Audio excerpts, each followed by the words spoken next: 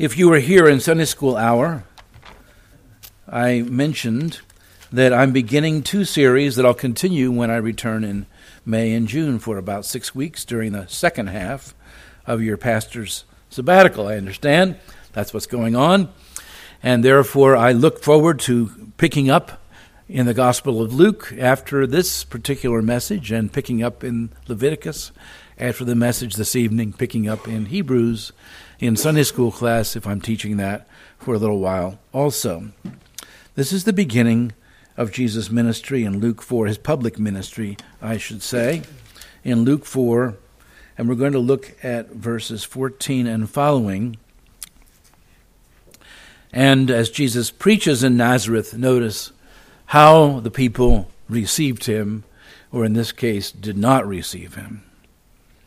And Jesus returned in the power of the Spirit to Galilee, and a report about him went out through all the surrounding country, and he taught in their synagogues, being glorified by all.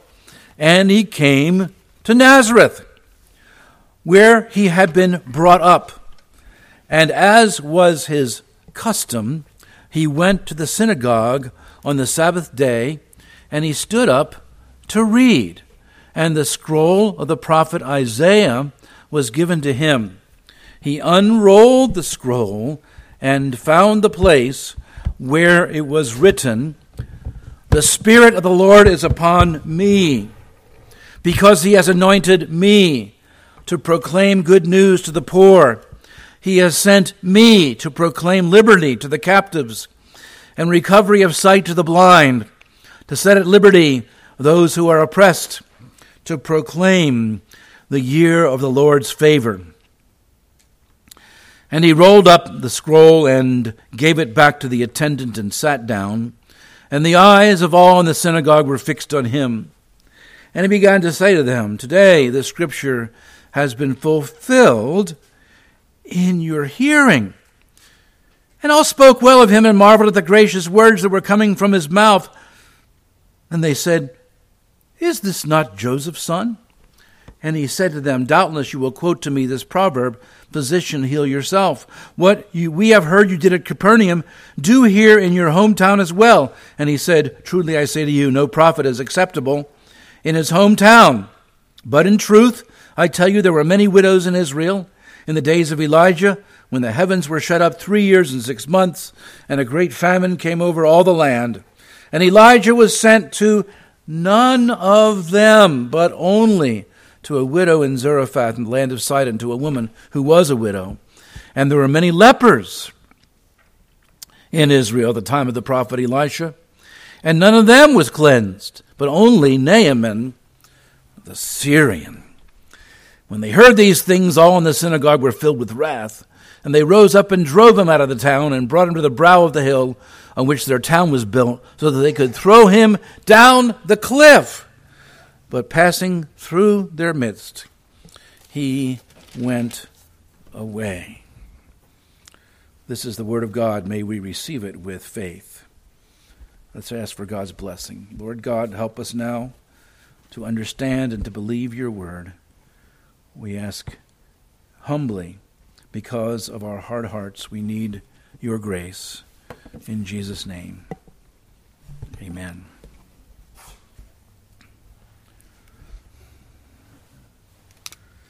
I meant to tell you a bit about myself during Sunday School Hour, and I might have forgotten to do that. So I'll tell you about myself a little bit now. I grew up north, and I moved down with my family to Charlotte, North Carolina in 1985. And even though there are many Yankees in Charlotte, we still once in a while get the statement, "Y'all ain't from around here, are you?" We became gradually accustomed to colorful Southern expressions like y'all. My daughter still says fixin' to, like she was native to it. But we were 17 years in the South, and then we moved back up to Dayton in the mid-2000s, and I had picked up some of these Southern expressions evidently without knowing it. And we had in this church banquet after banquet, reception after reception. I was the new pastor after all. And so one of my earlier sermons, I said to them, This here is the eatinest church I've ever been in. Now, I presume some of you know that word. It's an expression that means we eat a lot. But eatinest was not familiar to most of the people in Dayton, Ohio. And I haven't heard the word since, by the way, either the North or the South, but I thought I knew it. Everybody was pretty much puzzled. After the sermon, one lady came up to me and said, when you said we were the eatinest, I thought you said we were the heathenest church I've ever been in. And then she said something just absolutely remarkable. She said, at the moment, she said, well, if the pastor thinks that, we better listen. I thought, you've got to be kidding me. She was willing to accept that label, not the eatinest, but the heathenest church. Maybe we have something to learn. Suppose Jesus comes to Madison, Alabama, to preach a sermon, and he says, you sinners need me more than anybody else. What would you think? Would your feathers be a little ruffled?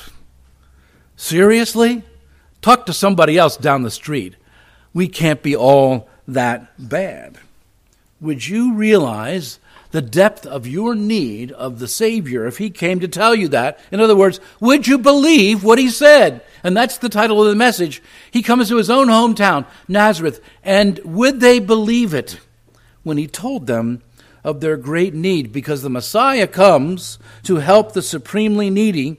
Assuming you believe, you are among those most heathenist people on the face of the earth by birth. Now remember that he had had previous appearances throughout Galilee, and I read verses 14 and 15 to you. And they heard rumors about him, realizing that many people were marveling at his works and his words. And he had not yet performed miracles in his hometown of Nazareth or proclaimed the gospel.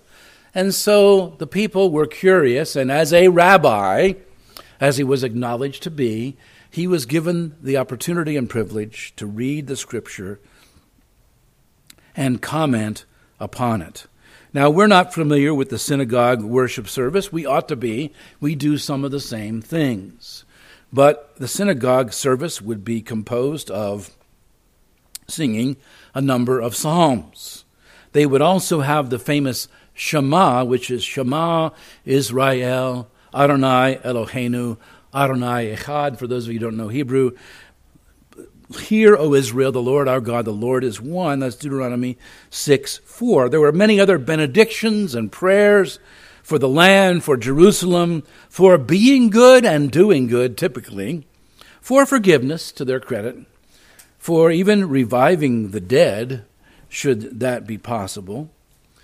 And these blessings would include such things as Baruch Atah Adonai, that would be, blessed be the Lord, the God of Abraham, Isaac, and Jacob.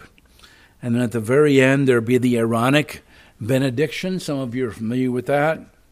It goes in Hebrew, Yirechecha Adonai v'reshmerecha, means the Lord bless you and keep you. I'll spell you the rest of the Hebrew. But that's what they would hear. And they would have that blessedness pronounced upon them at the end of the worship service. And the Messiah himself comes to read the scripture, to talk about it. And presumably, eventually, to give blessing to the people who heard and believed the word. The scripture proclaims indeed the kingdom of the Messiah. We see it in verses 16 and following. And Jesus happened to read Isaiah 61. It's very possible that was the reading for the day. In a way, it wouldn't have mattered what he read because it would all be about him. But in God's providence, it was a particularly appropriate passage, Isaiah 61. And so the scroll of the prophet Isaiah was given to him, and he read, "The Spirit of the Lord is upon me, because he anointed me to proclaim good news to the poor." And so it went that he went and closed the book, and then he sat down, which was the custom when you preach, you sit down in those days. And then he would explain what the passage meant. Now, of course, any other rabbi would be talking about somebody else. Be talking about the Messiah, I hope they would see. when he would eventually come. Isn't it amazing? The Messiah comes and reads about himself and does not hesitate to say in their hearing, this scripture is about me. And so he was explaining, and no doubt he did, that the Spirit of the Lord is upon him to anoint him, and the word anointed means Mashiach, or the Messiah is the anointed one, to proclaim good news to the poor. And so Jesus would minister to widows, orphans, tax collectors, and sinners. Matthew 5 talks about blessed are the poor in spirit, and that's likely the meaning here. If you are poor, you know your need. If you're not so poor, you might not think you have many needs. So Jesus would often minister to those who knew their need, to the outcasts, to the lepers, to the sinners, to tax collectors, widows and orphans. Good news, in other words, to the poor. Second, liberty to the captives. He sent me to proclaim liberty to the captives. Now we might think of those who were in jail or POWs, taken captive maybe to Babylon one day. Well, now they were out of Babylon. They might not think of themselves too much as captives, although they didn't like Rome very much either. But here it's more likely to be that Jesus meant those captive to the love of money, to Satan, as many of them he would say to them, were of their father, the devil, and to guilt over sin, owing God a debt you cannot pay. You are captive to sin, ultimately. And Jesus, therefore, would bring the good news of the gospel to those who are under the power of the evil one, especially in dramatic ways like casting out demons, as he often did, to proclaim them to be free from the tyranny of the evil one, but also to deliver them from their greed or their avarice or their love of money or whatever it was. He would proclaim liberty to those kind of captives, and also recovery of sight to the blind. And of course we know that Jesus would give sight to the actual blind. The most famous one in my mind is from John 9, where the man was born blind and Jesus healed him. Ironically, the Pharisees wanted to know who had healed you because it's the Sabbath. And of course he says, well, it's this man Jesus, and we don't know where he's come from, I guess. The Pharisees thought to themselves and said, who in the world is that guy? And stopped talking about him. And then, of course, the blind man says, all I know is once I was blind and now I can see, and then he goes and gives it to the Pharisees. It's a strange thing. You think you can see, but you're really blind. They did not like that very much, and they cast him out of the synagogue. In Acts 26, God comes, according to Paul's words to King Agrippa, delivering you from your people and from the Gentiles to whom I am sending you. God had said to Paul, the Gentiles might also have their eyes opened. This is Acts 26:17. So that they may turn from darkness to light and from the power of Satan to God, and that they may receive forgiveness of sins and a place among those who are sanctified by faith in me. So, we're talking here about spiritual needs, spiritual poverty of spirit, spiritual captivity to the devil, blindness to the truth. And Jesus, the Messiah, has come to deliver us from all of those ills, and then to proclaim the year of the Lord's favor. This is the Jubilee year. This is after 7 times 7 years, 7 Sabbaths of years, 49 if you know your math, plus 1, 50. 50th year of Jubilee. Now he also omits reading about the day of vengeance of our God. That's for later. But for now, he emphasizes that salvation is found in the Messiah, and the punchline is I am he. Now, they needed to realize that they were among the heathenest people in the world, though they were Jews. They needed to know, as Laodicea needed to know, I am rich, they would say, I have prospered, I need nothing. But they instead should have said, I am wretched, pitiable, poor, blind, and naked. Now the question is again, if Jesus were to come to you and call you such a heathen people as that, do you believe the Messiah comes to the poor in spirit? Or maybe you're not really poor in spirit. Maybe you're afflicted with the universal affliction of all people, including Christians, that problem of pride. Do you believe the Messiah comes to the poor, or do you think you are not that needy? The Scripture is fulfilled in the Messiah, as Jesus will come to say here, as we see in verse 20. The eyes of all in the synagogue were fixed upon him, and he says, today the Scripture has been fulfilled in your hearing. Now, it's likely this is just a very quick summary of what Jesus said. He was supposed to talk about the whole passage. And all spoke well of him, and he had many gracious words to say. But then they started to think, wait a minute, who is this guy? Who's this guy think he is? We know his dad. He was a carpenter. He made that footstool in my mother's house. Did a good job of it, but I thought he was just a carpenter. He was just a kid on the streets, and we saw him grow up. They did not think they were poor, needy, and blind, and they didn't know this was the Messiah, despite his gracious words, and despite the fact that they knew he had done miracles, proving his power and authority. They felt free to ignore him, but worse, to despise and reject him. He came into his own, John 1 says, and his own received him not.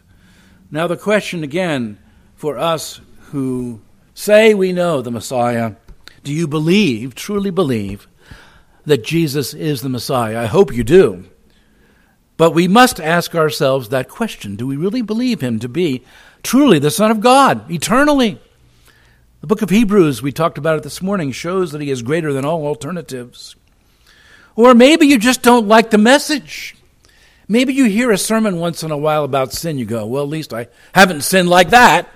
Or I haven't sinned the way somebody else does. That guy, he really needs the Lord. Not so much for me. And you don't really believe in the messenger who gives you that message, because all Scripture is given by inspiration of God and is profitable for every one of you, for doctrine, yes, but for reproof. This is what you've done. Correction. Turn from that sin and learn the ways of the Lord, instruction in righteousness. The whole Word of God is like that. And every time we hear the Word of God preached, we ought to say, yes, I need the Savior more than I ever knew. The Messiah here comes, tells the people of his hometown, I am the Messiah.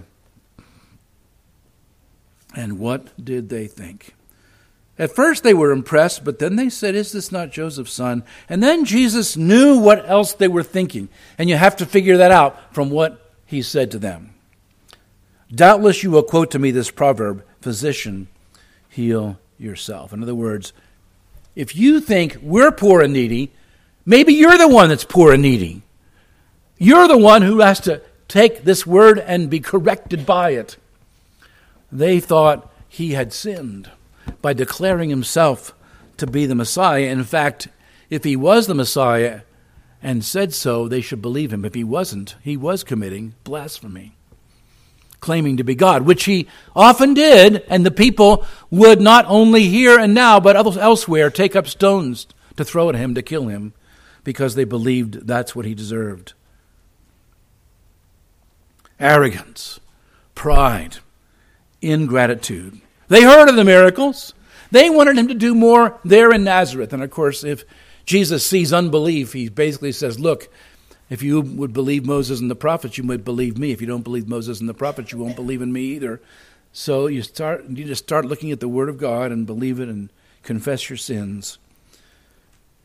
And the evidence is not the problem. The problem is not enough evidence. The problem is the hardness of heart of the people. Sinners denying that they were sinners. Needy denying that they were needy. Blind denying that they were blind. This is what they were doing right now, right then, and Jesus, of course, knew it. And he knew they wanted to see more miracles. What you have done at Capernaum, do here in your hometown as well. But he knew they wouldn't accept that either.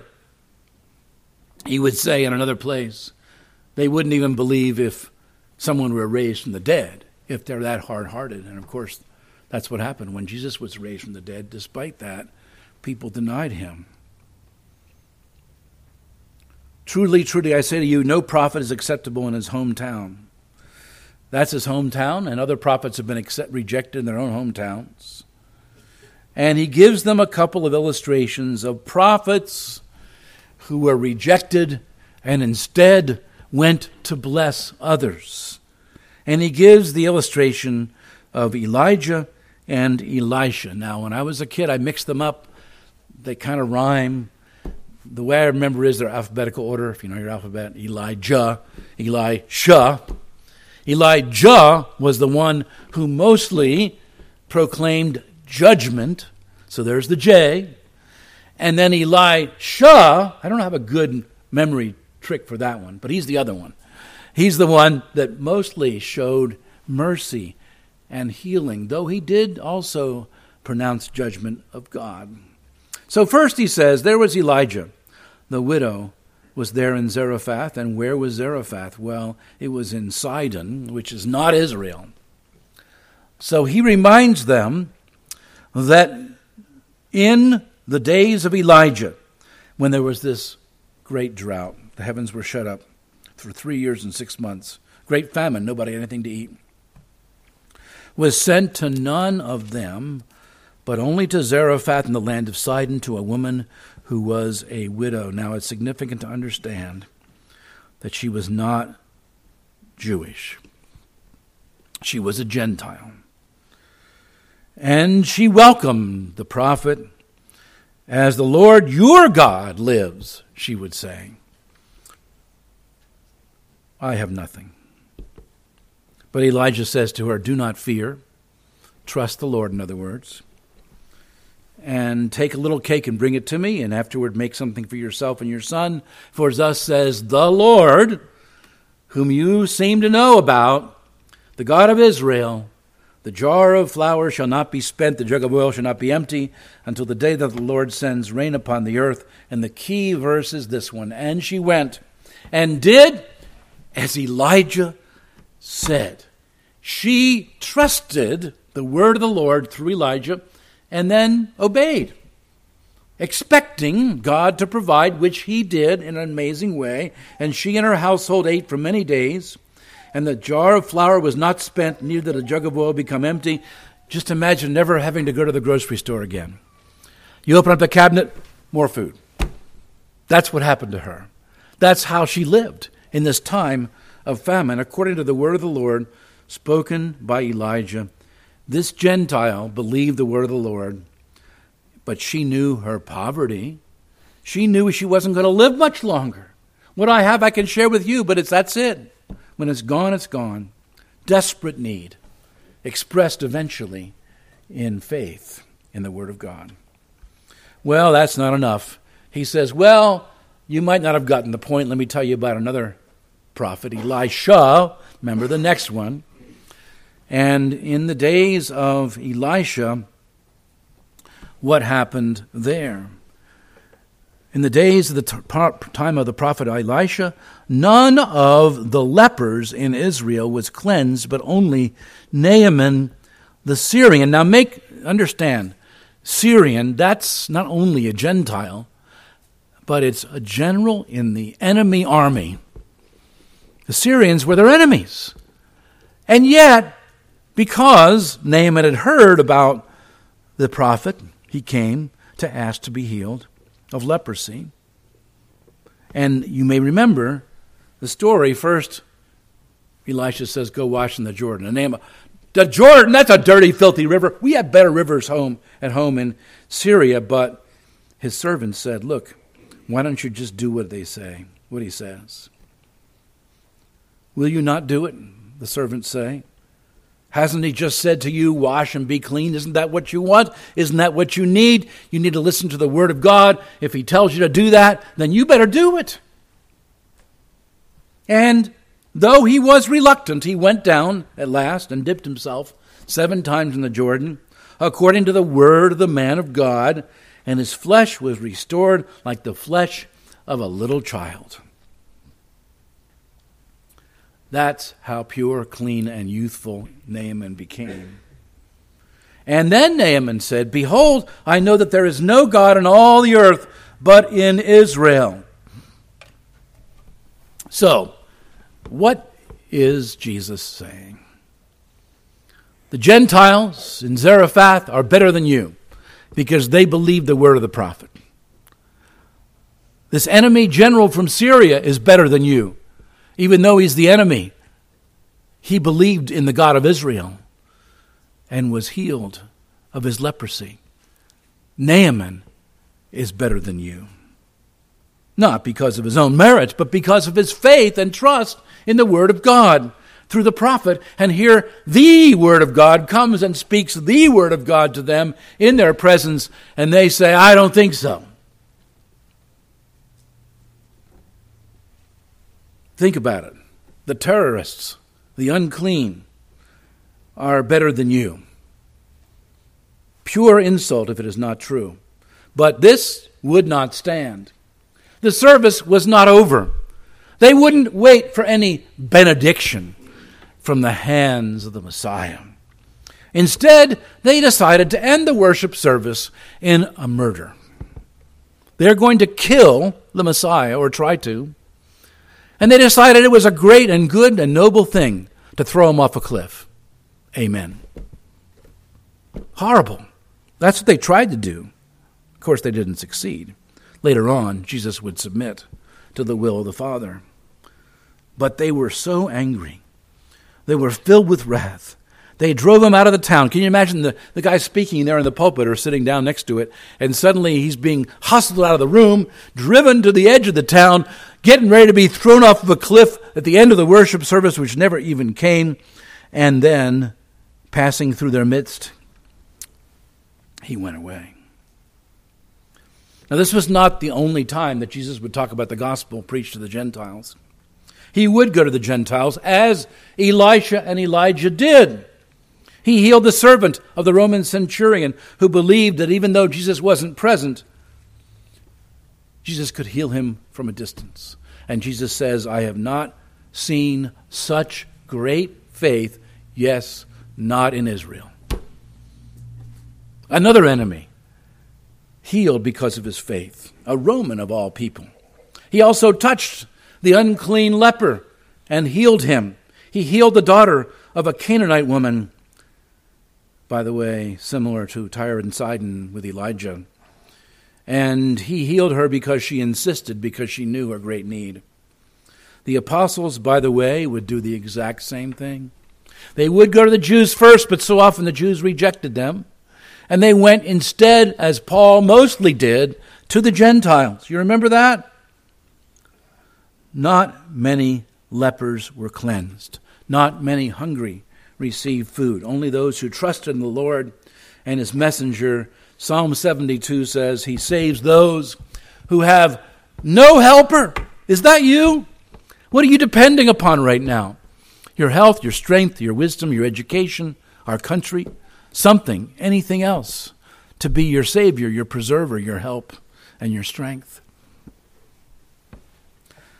Or is God alone the joy of your heart? The prophets would preach to those who would not believe, so that the gospel would come to others who would believe. So now, once again, do you believe it? Do you believe that you are poor and needy and blind and naked? Do you believe that Jesus is the Messiah? And do you believe that the Messiah saves the unclean and the abandoned and the slaves? And finally, do you know that you are one of them? Shall we pray? Lord, we cry out to you in time of need because of our hardness of heart. We have not often heard your word with gladness.